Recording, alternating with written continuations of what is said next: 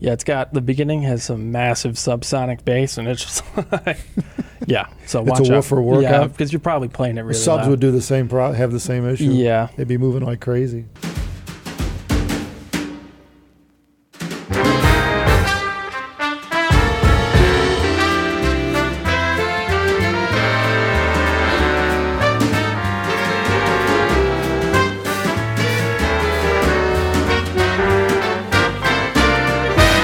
A while ago, we did a video on what is flat. And flat, by what we meant, is flat frequency responses. And, the recording's flat, playback is flat. Yeah, in what terms people of- call neutral. Yeah, neutral. And, we basically did, by all means, look back and watch the video. It's fairly lengthy, and we go through a lot of different iterations. But in the end, there is no such thing as flat. So now a lot of people now take that and let's take it to the whole concept that people appreciate live music, right? And say, well, playback should sound like live music.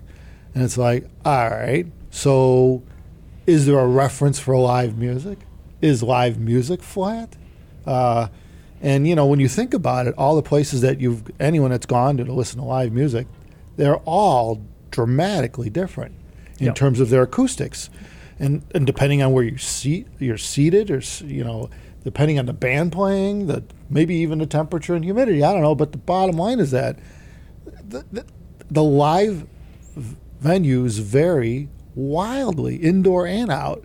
So then what's the reference there? It's not even just the venue, though, because they have the same problem you have at home. Because, usually you're playing through speakers, obviously, at the venue. So they have the same problem with amps, speakers, everything placement. Yeah. So, plus the different venue. So. Yeah, and the acoustics and the way to control it, Yeah. especially if they're indoors. Geez. There are some situations where the instrument is loud enough to be able to fill the space you're in, maybe a piano or string instruments. However, you still run into the same problem in larger venues, and you still run into room issues, even in the situation of something like that. Yeah, You could have reflections. Right. A string instrument in a small room is going to sound different than an open space, a field. And there's even differences within that. You could have small differences in outdoor spaces based on what your surroundings are, whether or not you have grass or dirt or sand or things like that, whether there's structures, buildings, trees. And people come up with all kinds of ways to define a reference and flat and neutral. They have reference curves that people tend to prefer things to sound like, but that doesn't necessarily always mean that that's what it's supposed to sound like. That's what it does sound like in real life. And on top of that, real life can sound massively different. Well, I know one thing that I can think of that's different, is in a recording, like in a studio setting or whatever, everything's got a mic on it. Right. So the microphone's picking up the subtleties of the string and all that. In a live space, you're relying on reflections and acoustics to bring something to you from an instrument playing without amplification. It depends on the without concept is. amplification. That's the thing, yeah. So so what I'm saying is, live, you would not hear the string subtleties. It just doesn't carry that far. It's too low in level. You hear the string. Yeah, you don't have a mic right next to it. Yeah, so you can't hear that, where it's completely different when you're miking it in a studio. And so, you think about live has a different feel all around to it, maybe more fuller bodied, right? Because it doesn't have the detail. Well, the other thing is live, acoustically, without just a few mics, you could hear the whole picture. Obviously, you're sitting in a room, right? Yeah. There's not individual points you're listening to. So obviously it'll sound completely different. Yeah, they're kind of combined together to sound like Yeah. whoever intended it to sound like sounds like. That's the point, though, because I think most people fail to recognize how large of a difference there could be in the intent of whoever's mastering or whoever's editing this, putting it together. And when you're live, when you're actually next to the instruments, you're hearing how they blend together naturally. Their individual levels and how they all work together. And after it's actually on a record or online or posted, published, when it's completely done, somebody made a decision along the way for how loud things should be. And you could move one level up and down because everything's typically mic'd individually in a lot of these cases. You could shift things to sound to what is apparently natural or neutral. However, it may not be what it actually sounded like in the room or in that environment at the time. And it may not be how it sounds actually if you're there. Well, I heard two bands at a same venue, same day, in the same position, and one sounds better live than in the recordings, and the other one sounds worse live than in the recordings. That's crazy. Yeah. And that's the thing. Everything was the same. Speakers were the same. I was in the same spot. Right. And it's completely I'm like, these guys suck live, but like the recordings are fine. You know? Yeah. So that happens. You get that a lot. And maybe whoever they have on the show with them when they bring them on the road, it doesn't quite have the technical ability, the skill, the hardware, whatever it is, to be able to make it sound the way they want. Yeah, the magic of mastering at that point. Yeah, right? because you have time, worked. right? You have a considerable amount of time when you're actually mastering this thing, when you're getting it all set up. And it may not be available to you in a live venue. Maybe you only have a few hours to get it ready because somebody was in there before. Maybe you even have less. Maybe somebody else has total control over everything. So live, when you're going through speakers, not only do you have the issues you have at home, but you have additional issues on top of that. Was that indoors? Yeah. Yeah, I mean, if you think about that, it's possible that the one band's been there before and knows the acoustic. Well, it could be, yeah. You know, or whatever. They're both actually coming back to the same venue in a couple months. Yeah. And actually, Mike that works here, he's actually going to the same venue I went to. Yeah. It's in Massachusetts. Yeah. And hearing one of the bands. What's the name of the place? Palladium or something like that. I don't know. It's in Worcester, Mass or something. Yeah, yeah. Because then people, maybe some people know the place, could chime in on comments. It's pretty small. Yeah. And they had modern, new, like just giant racks of JBL speakers. And we were like 20 feet away. Those nice directional JBLs, Yeah, the thin. Yeah. Yeah, they're designed to put out a certain, radiate in a certain pattern. And so, I mean, the system's probably set up nicely. So, yeah, the question is, why did one sound worse than the other versus a recording? And, you know, it's funny when you think about that, but, I mean, you don't know until you do.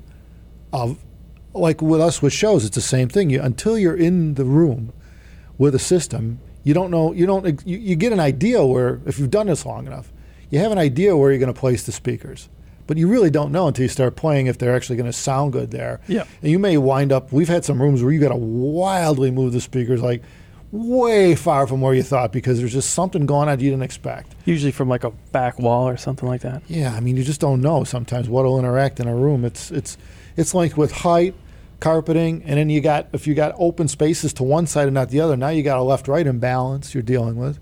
So you're trying to remove reflections from one side that are on the other, or vice versa. But yeah, I mean, and it's the same deal, you know, with live. You think about it. I mean, depending on where you're seated, you know, you'll get way more reflections off of one side of the room or the ceiling than the other side. And especially in an indoor where it's designed to amplify the instruments, it's designed to force the acoustic out your way, it can't possibly do it evenly across the entire room. Well, in my case, though, the room didn't really matter because we were so close to the speakers. Yeah. It didn't, I mean, right. I could almost touch them. Near field. Yeah. Yeah. And very loud. Yeah. But that's the thing. They were using the same equipment.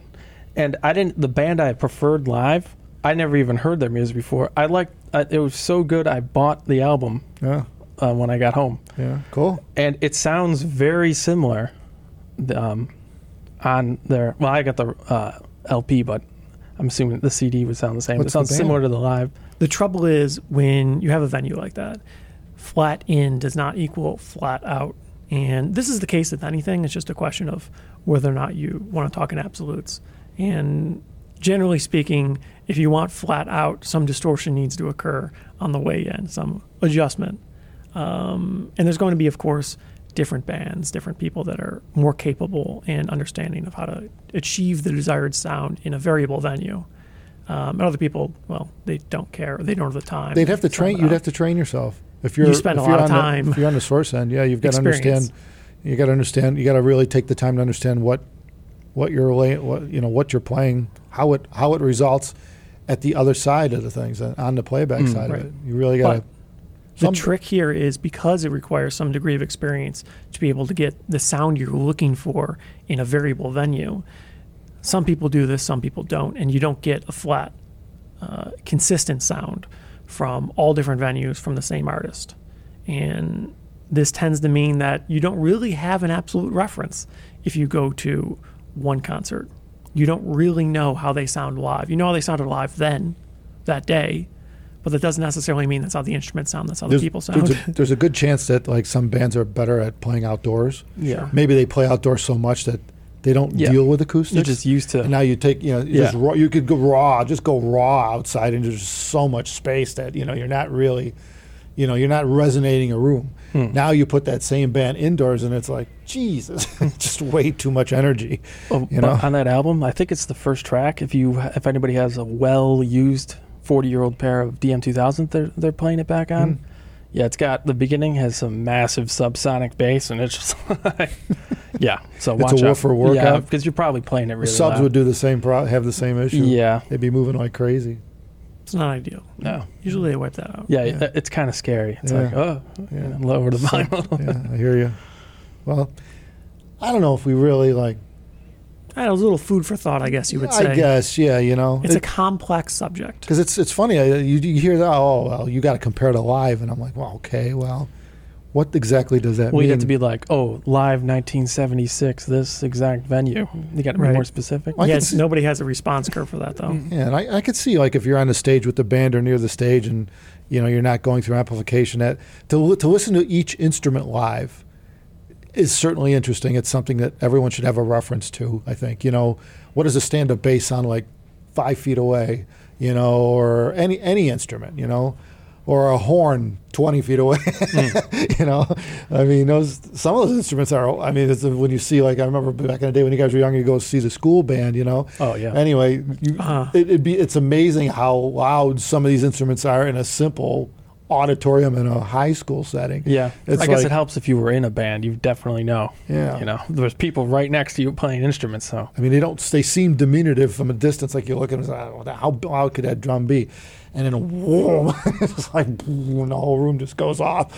And it's crazy how. But even then, there's artistic license to some degree, because you can control the volume of different instruments based on the number that exists. Because some instruments you can only play so loud. Right. And other instruments, well, they're way louder than the other one, so it kind of drowns it out. You don't necessarily want that. So we need 3 of these and 1 of these and 6 of these. Cymbals, if you're near somebody playing the drums and cymbals, wow. Pretty Those loud. things play freaking loud. Well, if you're going for it, yeah. I mean, nothing like on a recording. Like, they got to dumb that down on a recording. You've got to lower that level. It would blow speakers up if you tried to do that. That amount of dynamic ranges is nuts on the real instrument. So you could see where it'd be very difficult to reproduce that on a speaker system or a headphone system. It'd be really difficult. Yeah, well, we were just doing it at a local dealer not too long ago. Remember, they were playing one track with cymbals, and each speaker completely different. Yeah, in the same room, same system. Yeah, right. Yeah, we were looking for decay. Yeah, and some are obviously better than others with that. Some have no decay. You just hear the initial tss, and that's it. And others will go out into 3-4 seconds. Same recording. So it's that's the way it works. But acoustics have a lot to do with that too. So and again, I think you lose a lot of that in live. You wouldn't get that kind of decay. Not at a distance. It's not possible. The levels, that acoustic level at that point where a string's decaying or the drum skin's rolling out, is too low to make it to any distance. And if you were sitting close enough to the speaker where that wouldn't matter, then it'd be too loud and you blow your ears out anyway. So. Yeah, so I would imagine that the lesson learned is that in an actual recording or studio setting, there's a lot more information on each individual instrument than you can get live. Mm-hmm. So there are Usually pluses and minuses to both. But I don't know if I'd say that live could actually be considered a reference tool. Probably for not, playback. Really. I think it's a good, useful metric. It's a good data point to have. But generally speaking, that doesn't mean that's how it's going to sound on the recording. And most recordings, people are going to intrinsically shoot for a compressed dynamic range. And people complain about this, and there's certainly merits there, but it makes sense to some degree there's going to be some compression because real life can be exceedingly dynamic. And it could be to the point where it's problematic, where people think nothing's playing, there's nothing there. We've had this comment many times, actually, at shows. People think it's not playing, but it is. It's just very quiet. Then they turn the volume up, and whatever classical or something that they're playing back then gets super loud, and now it's way too loud. It overpowers them, right? So it's trouble. If you try to seek the dynamic range you experience in everyday life, you could run into issues. Well, it just doesn't It's not really possible. It's impractical You to know, achieve that. That type of dynamic range is extremely difficult to reproduce. Right. Well, depending on what you're recording, especially if you're recording like a rocket launch, 180 dB or whatever, that would be hard to reproduce. Impossible. Well, you it's need a achievable. rocket. That's one It way. would take a lot. Yeah. Yeah. So there you go. Something to think about. Something to think about. Yeah. Yeah. So that because you see that a lot where these ideas just keep being conveyed over the years. It seems reasonable People enough, tell right? stories and, you got to Right. know what live sounds like. And it's like, well, yeah, but okay. How does that equate? Like almost anything in life, once you start to get in a little bit more, you tend to realize how little you know. And it makes everything very complex, Yeah. right? Just Usually keep- there isn't a great answer. It's a rainbow. Yeah, especially in audio and music, things aren't as simple as they appear. They never are. Right. Thank you, everybody, for watching. Thumbs us up if you like this content. We just hit 13,000 subscribers. Yeah. Looking forward to hitting 20,000 There you soon. go. Yeah, so make sure you hit the subscribe. Mm-hmm. We want more subscribers so people realize who we are Yep. and what we do. Something like that. We're just trying to bring music to people. That's what we do. Been doing it for decades. Trying to make people think. Yeah, think and listen. Okay. Listen. You can listen while you think. Exactly. Or can you think while you listen? I think you could do both. Mhm. Although some people prefer to do one or the other. Mhm. I don't blame them. Take care, everyone.